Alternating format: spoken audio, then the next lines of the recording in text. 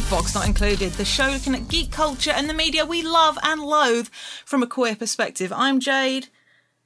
Normal is not necessarily a virtue, it rather denotes a lack of courage, Rose. And in this episode, rather than my lovely co-host Hamish, I am instead joined here in the studio by a special guest. Please give it up for... Amber, I am the Lizard Queen, Orpin. Now, we've never met in person before, right? No, who are you? Why did you bring me here? Well, this is a podcast.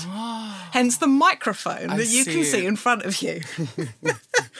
No, I won't try and delude you listeners any further. You're far too savvy for that. And besides, you guys pay attention. But if you had missed it being mentioned in previous episodes by myself and Hamish, or perhaps in the episode description, or if our voices didn't give it away, Amber is in fact my real life sibling. Please don't let the little detail of her being taller than me, not that you guys can see that, but alas, that doesn't make it less true. For you anyway, she is in fact the younger of the two of us. Anyway, the reason Amber's here is not just because Hamish hasn't been able to get down to the studio yet. This is, in fact, an episode that's been in the work for ages. I wanted to bring Amber on to talk about the geeky things we grew up enjoying together, how growing up with arguably geeky parents shaped us into the people we are now, and in Amber's case, shaping a possible geek of the future. Oh, yeah, no. We mention the nibbling quite frequently here at Box Not Included because... she's great. She's good fun. Yeah. But welcome to the podcast. Hello. I'm happy to be here. It's lovely to have you here. I know. It's my first proper time in the sound cave as well. I visited, but I've not seen it in action. And now you're in front of a microphone. I know, there is a first for everything. Well, this would be my second time in front of an actual microphone. I got one sound test when I was in college running the Christmas show. Where I was banished to have no speaking lines whatsoever, being a ghost dog of... But you're a spectacular ghost dog. Thank you. But yes, I got one mic test when the moon was late for hers, so I did that, which was good fun. Mm-hmm. And then once a singing gig where I got about this close to a microphone again, so I'm embracing it and moving forward. It's good. It's very good. And it's exciting for me to have you here. It's one of those things that I'll lay it out on the table for our listeners. For a very long time, Amber and I did not necessarily get on, I think, which is the way of siblings who are close in age and by virtue of that spend a lot of time in proximity with each other. But even though I'd say we really sort of have become friends since, like, I think I went to university, I think that's when it sort of... When we weren't forced to spend... When we weren't forced to live with each other. Yeah. As soon as we stopped living together. Yeah, we found more common ground. Yeah, but saying that, I think we've always had a lot of shared ground when it comes to things that we like media-wise. I think we've got quite similar sensibilities. Yeah. Which arguably could come from our parents, really. Like, I think the sort of environment they fostered when we were growing up was very conducive to enjoying things together. And the sort of things we had, I mean, we didn't have fuck tons of money growing up. No. So the things that we had were things that were tended to be easy to share. And the thing about, like, movies and TV shows and maybe to a lesser extent books, but you and I had sort of different relationships with the written word. When we were younger, I was more of a sort of, I like to consume them by myself. You enjoyed sort of having them read and things like that. And I was that little bit older, so I was taking books that were a bit more... Yeah, you could consume books. I remember you disappeared for, I think it was 3.5 days. Doing Lord of the Rings. And read the entirety of Lord... And it was the huge hardback. Yeah, it was a single one. It was the 3-in-1 edition. Did it have all the appendices? I don't think... If it had all the appendices, I don't think I read every single appendices, but it was after the Fellowship of the Ring came out, and I basically really wanted... I tried to read it before the film came out, and I'd got as far as the first chapter and I was like, there are way too many names. I'm not interested. Fuck this. I saw the movie and I was like, I do not want to wait a year to find out what happens. So I think Dad had a copy. So I sat down. I basically spent 3 days on my bed reading Lord of the Rings when I should have been doing my physics coursework. And the number of times I dropped that book on my face. Oh, we heard you from downstairs. You just hear this. Ah! Yeah, I mean, I've worn glasses for a very long time, so that was hard-backed book onto the glasses, into the face. But yeah, I mean, we always had like graphic novels and things growing up around. Yeah. And lots of comics and stuff like that. So what I mean is there were always those sorts of things there. But I remember a lot of my memories of us together that aren't down the park, like me being gallant leader in the forcing other people. A lot of my memories of us hanging out together are watching things. Yeah, I think so. We used to like hang out in the mornings and stuff like that. Mm-hmm. We did watch videos a lot. I don't remember. Yeah, we were chatting just before we started recording. We had this big cupboard in our living room next to the TV. Like to say, we had a very small black and white TV for years. Yeah. We didn't get a decent sized television until someone else got rid of one. Yeah, and but yeah, it wasn't a massive TV. It's got like 14-inch maybe. Yeah. There's a little dial on the front to turn that was round. The black and white one. It was like that. Yeah. These were old school TVs. Yeah. When I said there wasn't a lot of money, yeah, but to get back this massive cabinet, this wooden one. I don't know whether our dad built it or whether it was a bought one. I think it came from Denise's house. I think. But chock full of videotapes. Yeah, like stacks, VHS packed to the rim. And a lot of it, we had like I remember there were always lots of Disney movies in there and things like that. But a lot of it was VHS taped off the TV. Yeah, for sure. Usually like with one name scribbled out. But they were always painstakingly labelled. But like those videotapes were like such a trove of stuff that I don't think kids our age watched. Yeah, there were some good ones in there. We were talking about, is it Wizards by, I want to say it's Rankin Bass is the animation house, the guys that did like the Last Unicorn and the original Lord of the Rings animated thing. It's that sort of style. I can't remember a whole lot about that movie except the animation being really trippy, the wizards being really small, and there being one lady with very large breasts. Yeah, she had like sheer kind of proper 80s fantasy just covering the nip, but you could still see the nip like smuggling peanuts. Like it was ridiculous. Yeah. But no, we were always encouraged to, like, if we wanted to read something that was on the shelves or watch a thing, like, it's not like we were allowed to watch just anything. I think we were told, like, maybe don't watch Terminator 2 just yet. Yeah, well, there was the top above where all of our there was the video. There was the section of the cupboard that was out of reach that had like the 18 rated movies, like the heavy action stuff, and like I remember like staring up at them some days and just looking at them, being like, when will I get to watch and be like squinting at it? Street Fighter, or like Terminator 2, or some of the other things.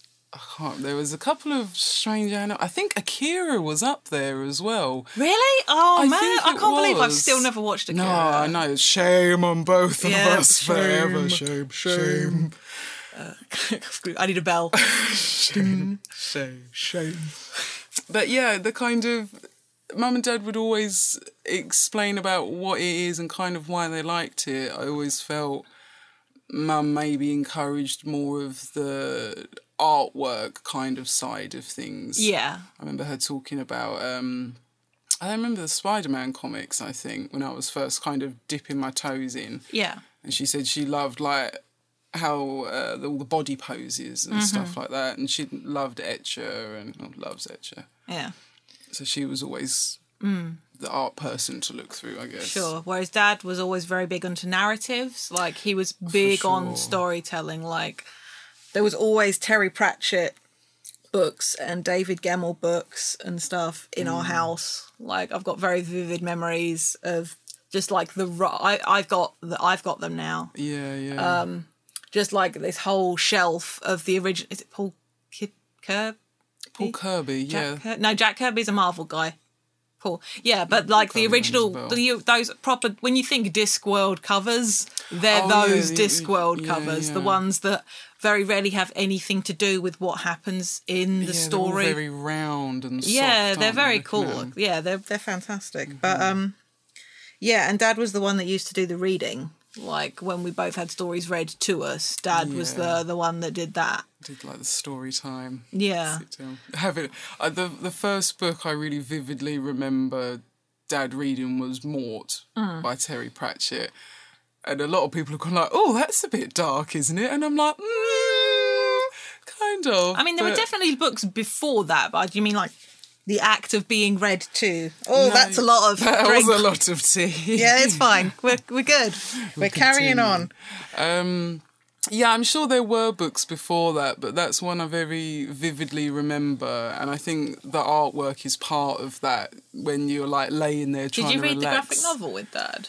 Or was it the book and you just remember the artwork? Because I know we had a graphic novel of it as well. Yeah. No, I remember Dad reading me the book and like just looking at the artwork that's on it and being kind of like lost in that little world that it sets up for you. Yeah. I'm looking forward to reading it to Kyra. Yeah. We've done a couple of the Tiffany Aching books with the We Free Men.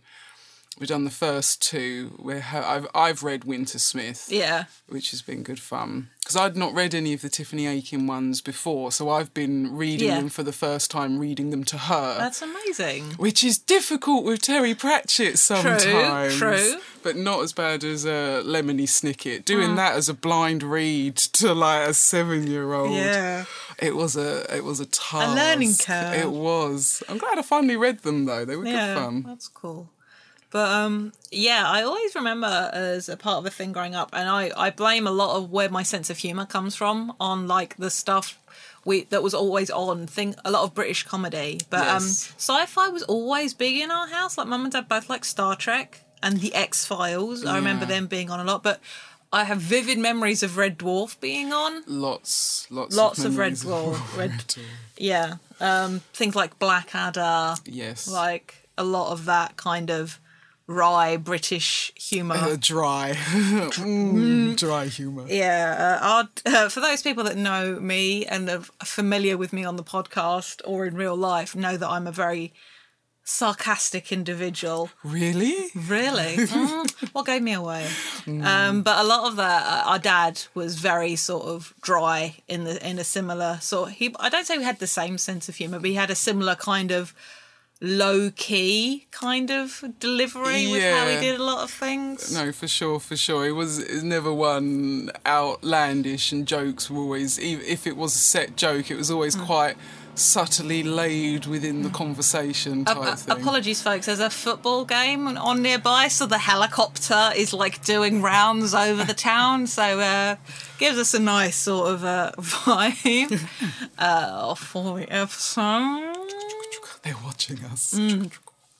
But yeah, it was a really good environment to grow up in. I think, like, for all the stuff we didn't have, I mean, I don't think I was ever really aware of us going without until we got like secondary school and stuff like that, and then you just sort of become aware. That's when your reference pool gets bigger. You suddenly realise. In a big way. But I always felt very encouraged, like, to pursue my interests. For sure. And I think really that was kind of a big part of what I took from what they were trying to get at a lot of the time, that if you enjoy that thing, then enjoy it. Don't worry about kind of what other people think about it, or if other people think it's strange. It's what you get from it. Yeah, that's important. When I had my autism assessment, our mum came with me, which is fairly standard. They like to have somebody who was there as part of your development years. Yeah. And Mum was talking about it then, and we were just saying, like, for us growing up, our parents were never like, you're spending an awful lot of time on that one thing. Do you maybe want to do something different? Yeah. They were very supportive and let us, okay, you're into this right now. Cool. Go for it. We were never shamed for being passionate about things. No. Which is weird, because I don't see why anybody would be, but so often, like, I didn't really learn shame about being enthusiastic about things until peer pressure really kicked in secondary school. We never had that growing up at home. No. Like that sort of, don't you think you should dial it down a bit?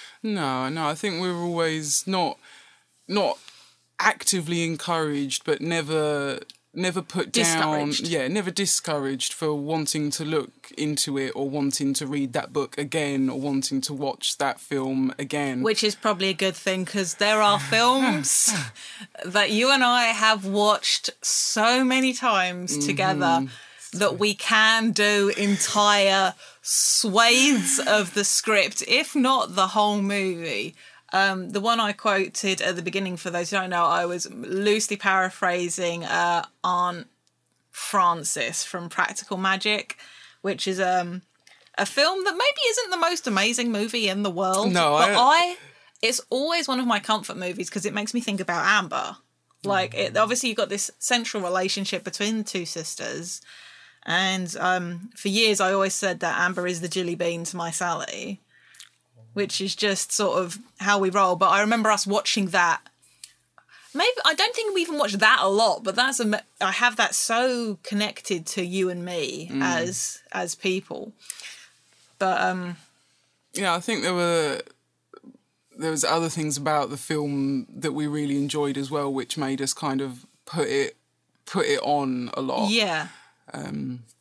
But no, yeah, I've got vivid memories of watching that with you and kind of thinking about you when I'm watching it as well. Yeah, I'm no, like, I always think about you when I watch it. I don't know if it's just because it's kind of a subtle sisterhood film in that sense. And there weren't always many films with such a strong female kind of presence within them. For sure. I think I kind of enjoyed that before I realised that was a reason why I enjoyed it so much. Yeah, I mean, here's the thing. There aren't loads of movies that have got strong relationships between female characters, and while I no longer consider myself to be female, I was socialised as such, and it's a large part of who I am growing up. A large part of my identity is still tied to those experiences and those media, because that was how I saw myself at that point in my life. Yeah. And so... films that did have those strong dynamics. It happened much later. We certainly weren't kids when it came out, but I know we had a similar sort of reaction when Lilo and Stitch came out. Yes. I mean, Lilo and Nani, the age difference is much larger than it is with us. But they had the sibling dynamic. Yeah, I think the moment when they're yelling at each other is just like, go to your room, I want in my room. And then they both scream into pillows at the same time. I was so shocked. I remember on some of the extras or something, they, like, first kind of reviews came back and people weren't sure whether Nani was her mum or her sister. And I was like, it's so obvious straight away. Yeah, that dynamic is so sibling. Yes. So very, very sibling. Yeah. I love that film so much. It's... I mean, I have an Ohana tattoo. That film means so very much to me. But part of the reason I get so very ragey about Frozen, which I haven't seen, and I will at some point, I'm sure, but one of the key things everyone trotted out about it's Disney's first movie about sisters. And I'm like, you fuckers disrespecting Lilo and Stitch. Hello. Waving it around. Can we talk about those amazing Hawaiian sisters, please? And how that whole fucking movie is about love and family. Yes. If that were how things rolled here at Box Not Included, I was very tempted to have my title be Ohana means family, and for Amber to say family means nobody gets left behind or forgotten. Oh, breaks my heart every time. I know. Lilo and Stitch is one of the movies guaranteed to make me sob like a child, and I will say the line because Amber is here and I like to inflict, because, you know, we're siblings, we inflict. It's just like, can I say goodbye? And then, I found my family all on my own. It's little and broken, but it's still good. Yeah. Still good. I get it wraps in that kind of that found family feel as well. You mean Jade Kryptonite, as it is. Oh, if you want to watch Jade be eviscerated emotionally, just I watched the Lego Batman movie yesterday. I haven't watched that I will lend one it to yet. you. But at the end, it's great. It's this whole thing about finding a family. In the trailer, it's just like Batman's biggest fear is like having a family and losing it. Oh. But at the end of it, it's just like, I will find you the song. It's just like, friends or family, you choose for yourself. And I'm there just like sobbing at the really chirpy, happy credits song in Darn the you, fucking Lego. Batman movie. And I'm like, the shit. Well, the first one was such a surprise. People Yeah. thought it was just going to be like a goof or a flop. And I was kind of hopeful. I thought, because I've played a few of the different Lego games, Oh, yeah, sure. and they've got the little cutscenes in them. All right.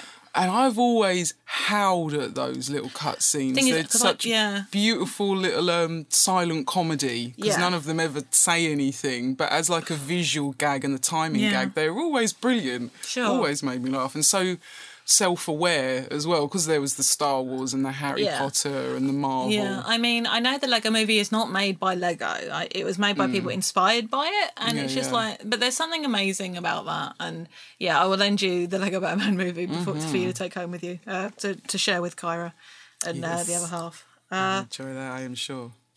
It's actually kind of soon, but I don't know about you, Emma, but how would you feel about a tea break? I love the sound of a tea break. The sound of a sea break. The sound of a tea break. I'll Yeah. put the kettle on.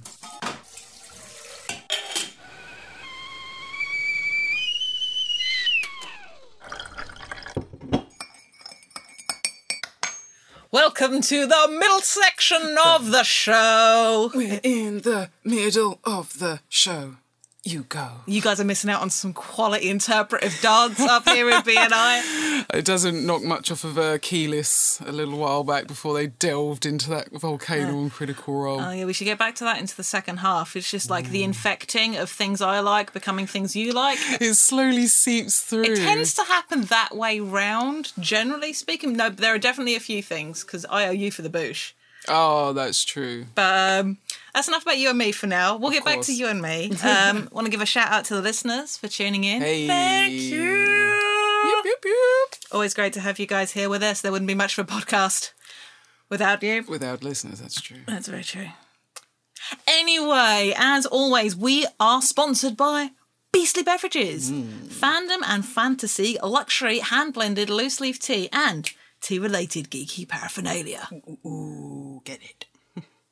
The business is queer-owned, all ingredients are organic and fairly traded, and almost all the products are suitable for vegans. And we got a product spotlight today. Ooh. Hey, Amber, you got it in front of you. You want to give it a go? What is the product spotlight today? It is Siren. It has two exclamation Those exclamation marks. points were mine. Oh, are they? Yeah. Oh, then it's just called Siren. Ooh, tell me more. Tell you more.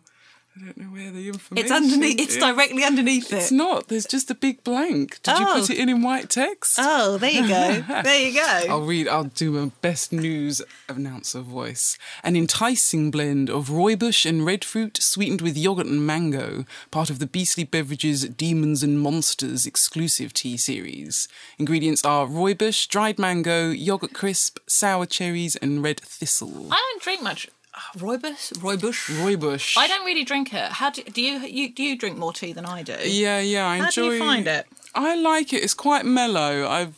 My kind of herbal tea of choice is chai, but John got me onto rooibos. It's a Yeah. good one for the evening. Since I've been working, I find I need something Less caffeinated. less caffeinated. Ugh. But yeah, it's quite mellow. It's not super spicy. It kind of hits near the back. And how does that sound when combined with sour cherries, dried mango, and yogurt crisps? It sounds delicious. Well, if you want to try some, Amber, or if any of our listeners want to try some, you can check them out at beastlybeverages.com. They also have a Patreon, a Facebook, a Tumblr, a Twitter, and an Instagram. And if you use the sponsor code Beverage Beast. to get free shipping, or you can use that code even to get free shipping. When? Thank you. When you spend £20 or more. Beastly Beverages ships worldwide. Once again, that's Beverage Beast, all one word, capital B's. Hey, Amber, do you want to do a Hamish and come up with a really bad tagline / slogan for Beastly Beverages? Oh, what, on the spot? Yeah. You cannot do any worse than Hamish does. I'm not sure on that. What is it? Monsters? Yeah, this is Demons and Monsters, part of the Demons and Monsters series. I believe in you. You believe, we'll believe. Quiet your inner demon. Sing it with siren. From beverage, not from Beastly beverage beast, from Beastly Beverages. That was good though. We got there. There was some great something. form. Maybe a bit struggle on the dismount, but that was a solid 8 out of 10. I think We'll go with that. Quell your inner beast, siren. That was good. That was good. That's the most. That's it. I'm done now. Okay, you want to finish off that cup of tea and we'll go back to the show? Yes. Cool. And we are back. Back again. So we were talking about films that we have watched countless times, and I feel like we would be remiss. It's a show. I think I've mentioned this movie on Box Not Included before, but whenever I think about mine and Amber's relationship, it's one of the first things that pops to mind. And I don't know whether it's because I have the artwork so clear in my head, because it makes me think of Amber. But that's Tank Girl. I always forget who the director was, but I know it was a lady director. Oh. Yeah. Wasn't she involved with Mad? I could Google it, but the B movie, Tank Girl, starring Laurie Petty. Hey. Iconic movie of our youths. Yes. Yeah. Like, when I said there are movies that we can quote beginning to end, Tank Girl, I think, more than anything else, is one of them. We know that one's strong. Yeah. I think I remember we went to, it was at our friend Erica's house, I think, when we watched it first. Because there was a bunch of us around for the summer holidays. Yeah. And I think it's a 15. Yeah. And she kind of went, right, well, you're this age, you're this age, you're this age, and I'm this age. So if we average it out, everyone's over 15, so we can put the film on. And yeah, my world was kind of blown open a little bit by it. I remember just kind of seeing this person who moved with such kind of, with ease, I think, a lot. Yeah. Of her. There was nothing about her that seemed awkward. Yeah. Or anything. This is something that I think you actually see a lot with Jamie Hewitt's drawing. And something that the film, because the film uses like insets of the art anyway. Yeah. But what's really interesting about Tank Girl / Rebecca, who I believe is never called Rebecca in the comics. I don't think so. But in the movie she is given a name, is that she's frequently incredibly scantily clad. But her sexuality, there's an almost feral quality to her, which is amazing. But like her sexuality is entirely on her own terms. Even like in instances in the movie where perhaps people are trying to threaten that, and that only really happens once. It's that. I know there's a couple of times, but both times she is in. There is this utter confidence to her, and it's not a sexy kind of confidence. Yeah. I always really liked. I wanted to be that confident. Yeah, for sure. She would walk into a space and like, ladies, lock up your sons. Yes. But there was something always very unapologetic about her. Yeah. But in the movie, more than the graphic novels, she is chaotic good. Yeah, for like, sure. Like, so chaotic. She is so chaotic. Actually, arguably, I think she's chaotic neutral. Because she's only really good when it comes to the people that she cares about. That's true. But I don't think... She has a sense of right and wrong. It just doesn't necessarily line up with other... But she's compassionate. That's part of who she is. Like, the relationships she builds with people, the relationship she has... what's the little girl's name? Sam, I think. Yeah, Samantha, yeah. Sam, I did not trade you my very special Doris Day bust. For this, what is this? The book speaks to me. It said Ripper. Anyway, we'll try not slide down that hole of quoting. But the relationship she has with Sam, the relationship she has with Jet, which is arguably the most important other relationship she has in the movie. Yeah. And we were saying before the break about Practical Magic and that strong sense of sisterhood and women together. Yeah. And Tank Girl has that. I mean, a lot of Tank Girl, she's sort of a bit of a lone wolf, but also she latches on to Jet and protect her, but also she sort of helps Jet become herself. Yeah, she gives her the kind of space, I think, which is really good. I really like Jet's kind of transformation as she goes through, not in only her look, but in how she kind of speaks with other people. At first she's so recluse down and stuff like that. But she's always the same person. She's still into fucking planes and is really fucking good at what she does. That's very true. That's very, very true. But yeah, Tango is just...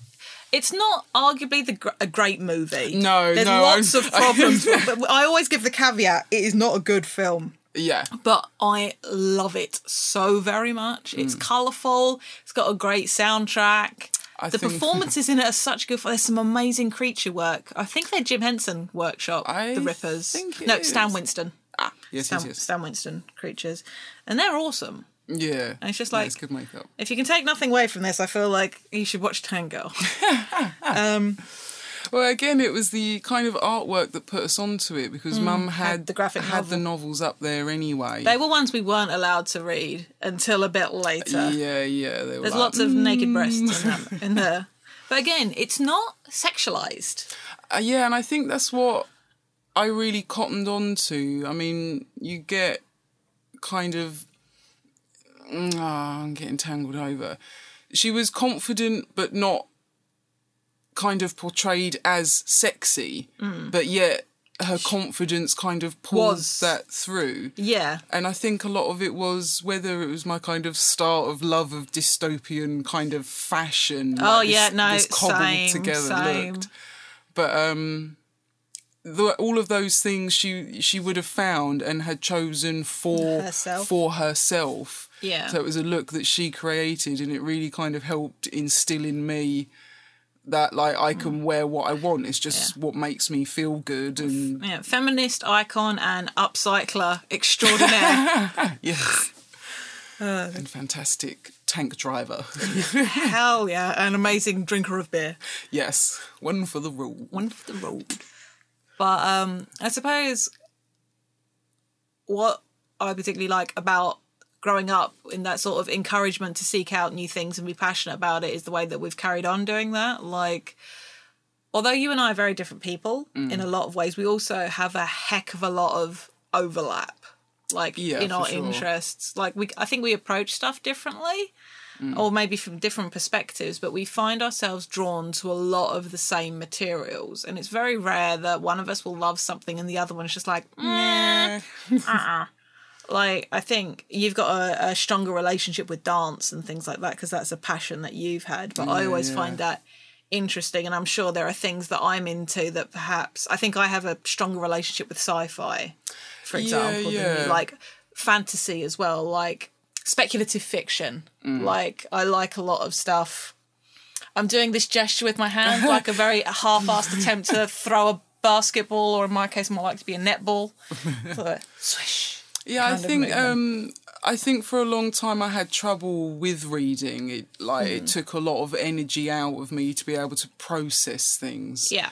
So I found sci-fi hard to digest. Because as well as the language, there's also a whole other world that is often with its own language. For sure. But again, there was lots... I remember Dad having lots of sci-fi books, and a lot of them have arrived at my house now. Yeah. So I went through them a little while back, and I recognised some of the names out of it as like, wow, this is like classic kind of sci-fi. Yeah, like I love Asimov and Philip K. Dick. Yeah, there's like some of them I just recognise the artwork from like 25 sci-fi things you must read and stuff. I should check with you about the Philip K. Dick. I need to do some more research for my son. Sure. I've got to catalogue it all anyway. Yeah. But one thing I enjoyed and still enjoy about sci-fi, I think, is maybe the first instances we get where it breaks very rapidly the kind of not social norms,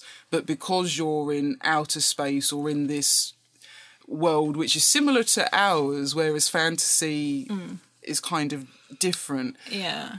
That kind of... what is my point? That there are people who exist that aren't what we are kind of used to.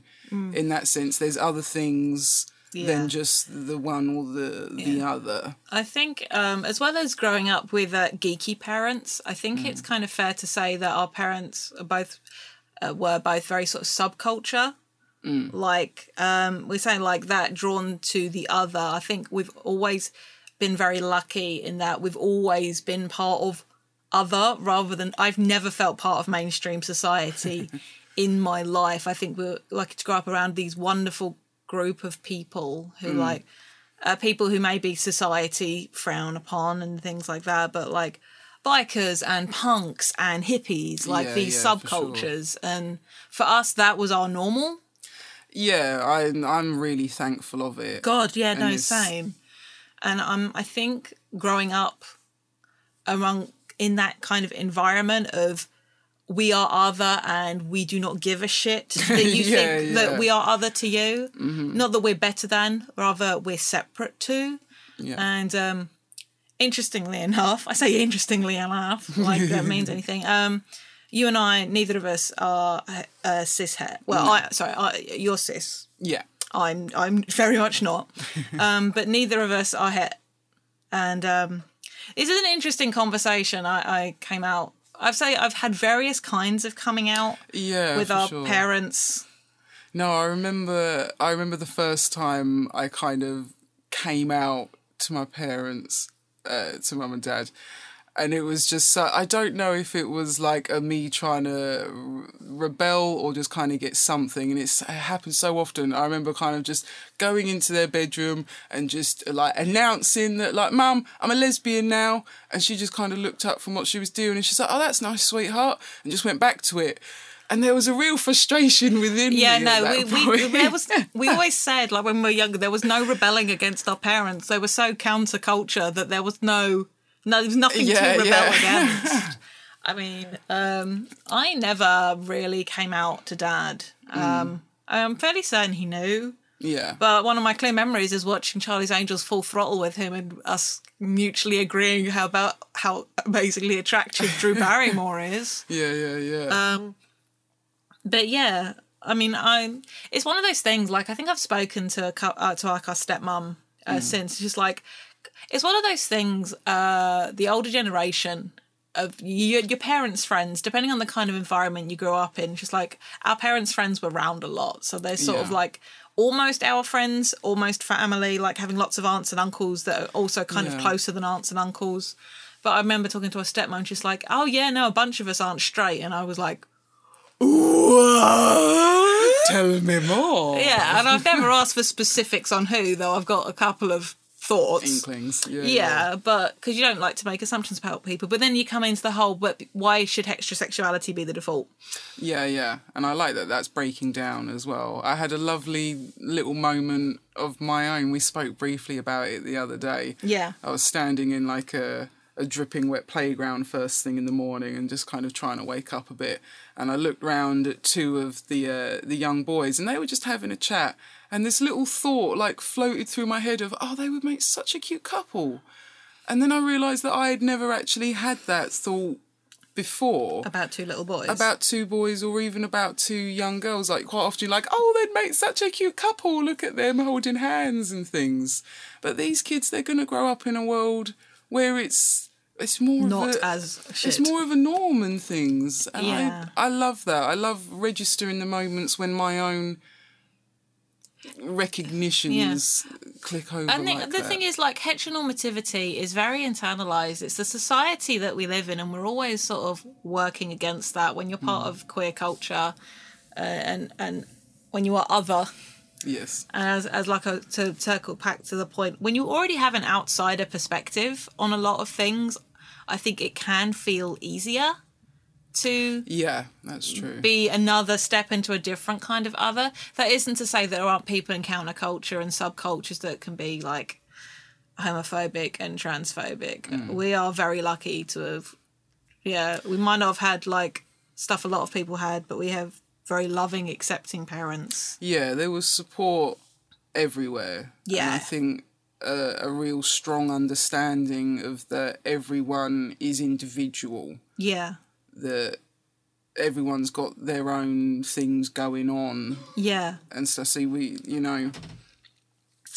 not that we shouldn't assume and stuff, but just to understand that people are different and that is okay. Yeah, and I think when you're growing up feeling different, whether that's because you're a geek and you feel like you are not part of mainstream culture, if it's because you're queer and you don't fit with that culture, it's... I mean, and that isn't to say there still isn't the fear, because there is. Like, when I've come out to, like, our stepmom and our mum about being non-binary and trans non-binary, and I don't think they necessarily understand. Yeah. But there was never any judgment there. Only, could you explain that to me? I want to support you. I want to understand. And that's always been the way. And that's been like that when it comes to sexuality, and it's been like that when it comes to interests. Yeah. I'm aware that I keep circling back because this is trying to make this not just about Amber and I talk about growing up. Because the thing is, we are a couple of fucking nerds. This is very true. Like, to circle back to a point I was making earlier about how we often influence it. We mentioned in the break how we'll often influence each other's. If one of us is particularly passionate about a thing... Oh, yeah. I found this thing. You need to share this thing with me. Yeah, and that's so quintessential to geek culture, like sharing a thing that you are very, very, very passionate about. And that's great. And in recent years, I know the reason why Amber is into Critical Role and Dungeons and Dragons is through me. Yeah. I mean, though, interestingly enough, we found out our dad used to play D&D. Yeah, well, I remember I had, like, brief memories of him saying about playing it or him explaining how the game works and stuff like that. Yeah. But I'm not clued in overly much on the internet and stuff like that. So you tend to find these things that are in this like swath. The ether. Yeah, man, it's a difficult thing to wade through sometimes. Yeah, because I think I helped you find Steven Universe, didn't I? Yeah, I think Kyra. Yeah, Tumblr threw me up like a few. Yeah. I think it was not long after Stronger Than You. Yeah.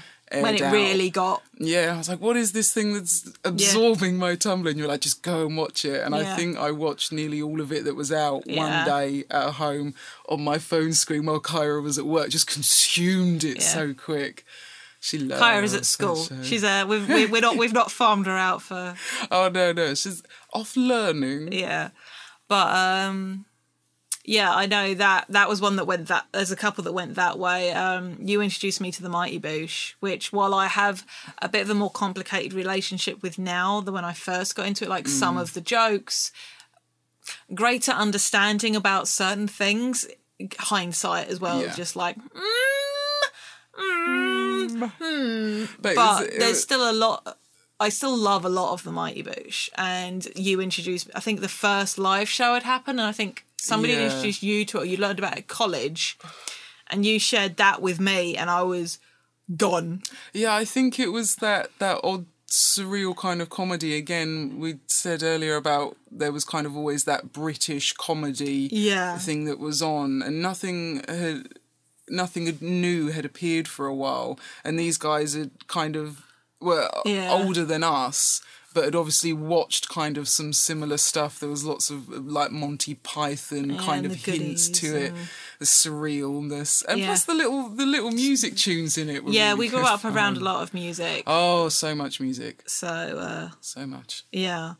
Things like Utopia, I think you got me into. Yeah. Still annoyed about that getting cancelled. Aww. Channel 4. Yeah, it ended up nice. I wouldn't say that was a satisfying end to the narrative. Oh, no, that's true. I'm thinking about it more now. I'm just remembering all the gorgeous cinematography. That was one of the best-looking TV shows I have ever seen in my life. Gorgeous, wasn't it? Yeah, like it looked like comics. It was like the fucking saturation. Oh, for sure, yeah. Yeah, you could pause any moment in Utopia, and it was like looking at a comic book panel. Pull it all out. Yeah, it was stunning to look at. So it did where it puts the background in the soft focus a lot, and you don't see that much anymore. They did some really cool stuff. Check it out, Utopia, if you can find it. It was on Channel 4. It's a very dark... If you're into, like, Black Mirror and sort of satire, but... unfortunately, given the rapidly dystopian world we find ourselves living in, Utopia might be a little bit bit of a hard watch. But it's still got some amazing writing, some amazing... It's hard to watch. It's very violent in places, but it's Very got one violent. of the best ensemble casts. Beautiful. Even like the young actors in that are for brilliant. sure. I like all the protagonists Yeah. in that. And again, the music in that is phenomenal again. Yeah. Channel 4 as well. I think you got me into Misfits, or we found Misfits at the same time. Yeah. No, I think we were just intrigued by like the big storm superpowers. Yeah, I mean, we're working class as well, so I think Misfits was kind of a big sort of, these are our kind of... Our people. These our kind of people, yeah sure. But I suppose we've rabbited on for about. I know you made a list of notes, and we've barely touched on it. We've talked about some of the things. We did. Well, I was just trying not to just spin on my chair at work, and I just wrote down a few little bits. Well, something that Hamish and I have talked about a lot, and if you don't mind me talking about being sort of a queer, geeky person in your own right, we talk about finding ourselves and seeing ourselves. Have you got any particular examples? Because I find it, because of the slight age difference between us, although it is only 2 years, like you're younger than me, but a little bit older than Hamish. Yeah. So, I was trying to have a think of this earlier, and I wasn't young, but I remember, again, Channel 4, they did this program called Sugar Rush. Yes, I remember it well. And that, I don't know if it was just because, like, our family was kind of going through a divorce at, I think, the similar kind of time. Yeah. So a lot of that, like... Resonated. Hit true and hit home. But I remember that was kind of one of the first times that I maybe saw myself in media in kind of a queer perspective. Yeah. There was this person who was kind of like... not confused by it, but didn't know kind of what to do about it while the rest of the world was kind of crumbling down around her. Yeah. And there was very like a bit earlier than that was our good old friend Sailor Moon who popped in. Yeah. And I think we were chatting about a little bit earlier. I think I must have watched like the Japanese with subtitles because you said when it aired over here they played... there's something about the Western dub. The two, I do not know Sailor Moon. I'm very much upset, like my friends, my nerdy friends, because my pool of references is tragically small. But is it Venus and Uranus? Uranus, who is and Neptune. Sorry. Yeah, Uranus, Haruka, and Neptune. What is it? Usagi? I'm probably saying these terribly wrong. We're very terrible. But yeah, no, my understanding in the West, they removed certain scenes and things like that to diminish the romantic relationship between them. I remember checking that out and being like, oh my God, there are people that exist that are kind of like me. I remember like latching on, and that's when I first found like fan art and things like that. I was like, what? Other people have drawn these characters? Om nom nom, om nom nom, consume it all. But yeah, I think for the most accurate, I would identify myself as pansexual. Yeah. I don't know if it's just the hippie part of my brain that understands that this body that I live in is just the body I live in. Who I am is built by the experiences I have and the people I talk to and the interests I have. Sure. And, you know, I from the outside, my world looks like a pretty cis-het kind of thing. I was like, here is my husband and here is my small child.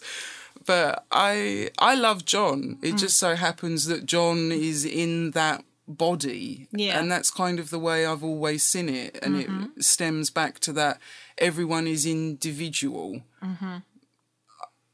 which you can't box people in. I see what you did there.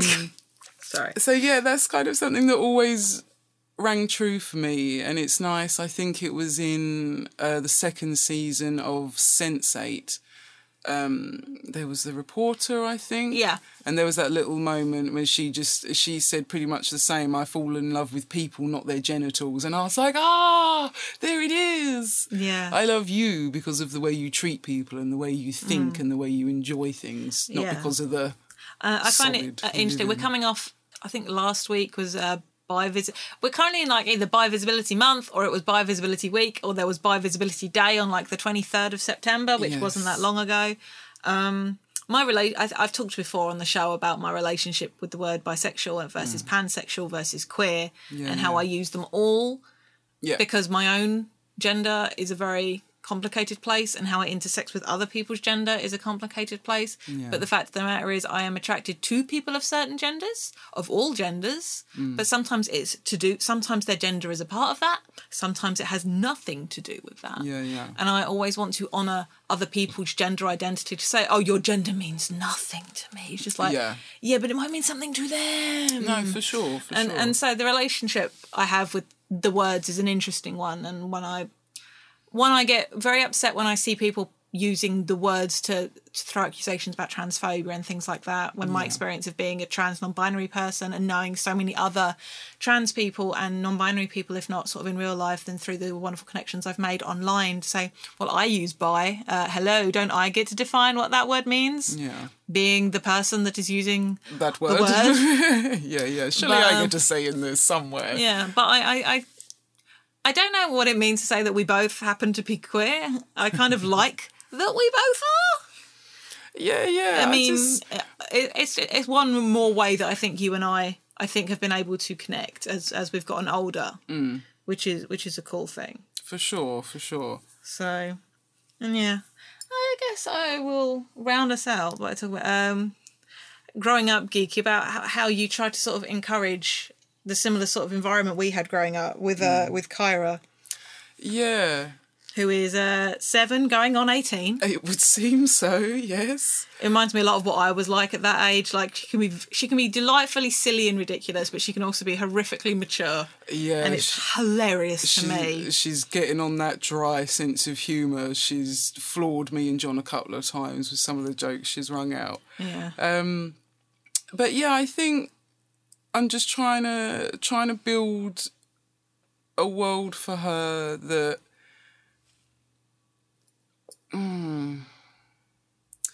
where she can be interested in things, and where there is love and support and understanding that everyone is individual. Yeah. And that is okay. She came out with the brilliant thing the other day. She was like, we're all different, which means we're all the same. There are so many difference. Everyone's different, so we must all be the same. And I was like, that's a good... you treat everyone the same because you treat people... Yeah, people are on the same playing field. Yeah, for sure. And the idea of there being so many different combinations, everyone is unique. Again, everyone's built by their experiences and things. Sure. And yeah, again, I try to encourage her into what she's excited in, but I try to feed her good stuff. I think giving her Avatar and Steven Universe. That girl loves Avatar. Mate, we have just finished our possibly 6th run through of both Avatar The Last Bender. This is how we know the Shards are geek in the making. And The Legend of Korra, which is fantastic, and she herself picked up at the end of Legend of Korra, where Korra and Asami. Korra and Asami go on their retreat together in the spirit world. Yeah. And she called up on it. I think maybe only the second time she watched it through. She said, that's just like Aang and Katara. And I was like, yes, sweetheart, yes. This is what makes me really happy with Kyra and just her friends as well. Like when you and I have spoken about it. Like when I sort of have come to my understanding about being non-binary while Kyra's been alive. So she's known me as she, but when I started using they, them pronouns, and you told Kyra's never questioned it.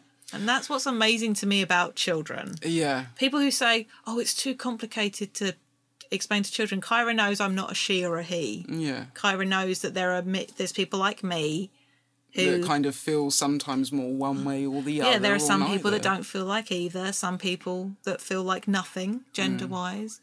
And but also through us, Kyra knows about same gender couples.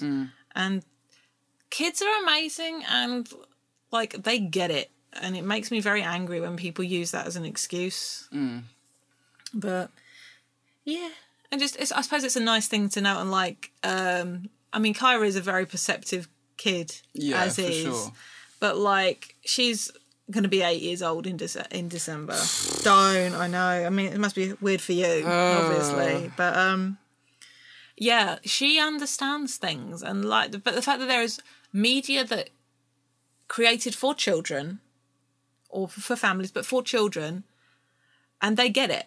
And they get to grow up in a world where this sort of thing is hopefully the beginning of what they're going to get to see. Yeah, that's something I'm so thankful for. I think about it a lot in the fact that, like, I get little reminders of it every so often, and it kind of makes me wince a little bit, where people go like, "Oh, what are those, like, two boys kissing? That's weird," and I'm straight there to like shut it down. Yeah. But now Kyra is kind of on the same side, which is like, it's not strange, they just love each other. Yeah. And I mean, Ruby and Sapphire are a great example of that, and any time she's kind of gone, well, that's strange, I'm like, well, what about this? It's great to be able to give her those references. And I mean, like, mate, she's smashing like gender norms and things as well. She tells the other kids off for saying like, you know, well, that's a girl's toy or whatever. She's straight away there, like, I don't think the shops should be split up like that and things.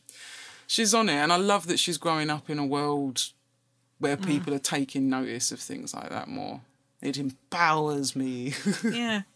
I believe the children are our future. Don't say. In all seriousness, though, I didn't even get on to talking about theatre and shit like that. There's so much more. There is the, I guess, proper introduction to geekyhood is I'm running Kyra's very first D&D game in the next holiday. Which is amazing. And she's been so excited about making her character. She's made loads of little notes about them and things. Awesome. It's very sweet. It's very cute. But yeah, I think that's going to have to, as fun as it's been getting you in the studio for this.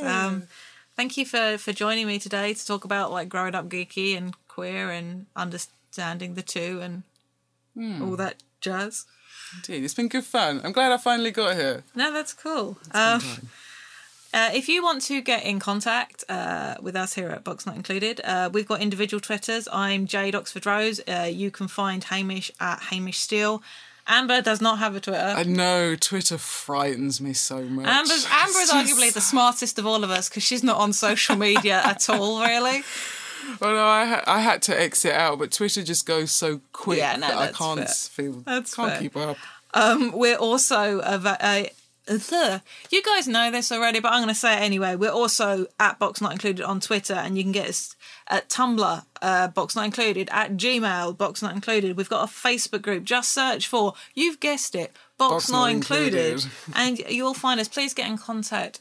We'd love to hear from you. Suggestions, feedback, all that good stuff. Questions for future No Box Vox Pop. If you've got any cool stories about geeking out with your siblings, love to hear about it. Like, it's a cool thing. And as always, if you are a user of iTunes, rate, review, subscribe. That's super helpful for us. Mm-hmm. And as always, we'd like to thank Graham Waller, audio overlord and master of the sound waves, for our theme music and helping produce the podcast. You can check out more of his work at grahamwaller.com, and you can now find his synthwave duo Glitter Wolf on Twitter at GWSynth and on Bandcamp, glitterwolf.bandcamp.com. I think that's correct. I did those from memory earlier. He can yell at me later if I'm wrong. But until next time, I'm Jade Rose. And I'm Amber Orpin. And don't let anyone box you in.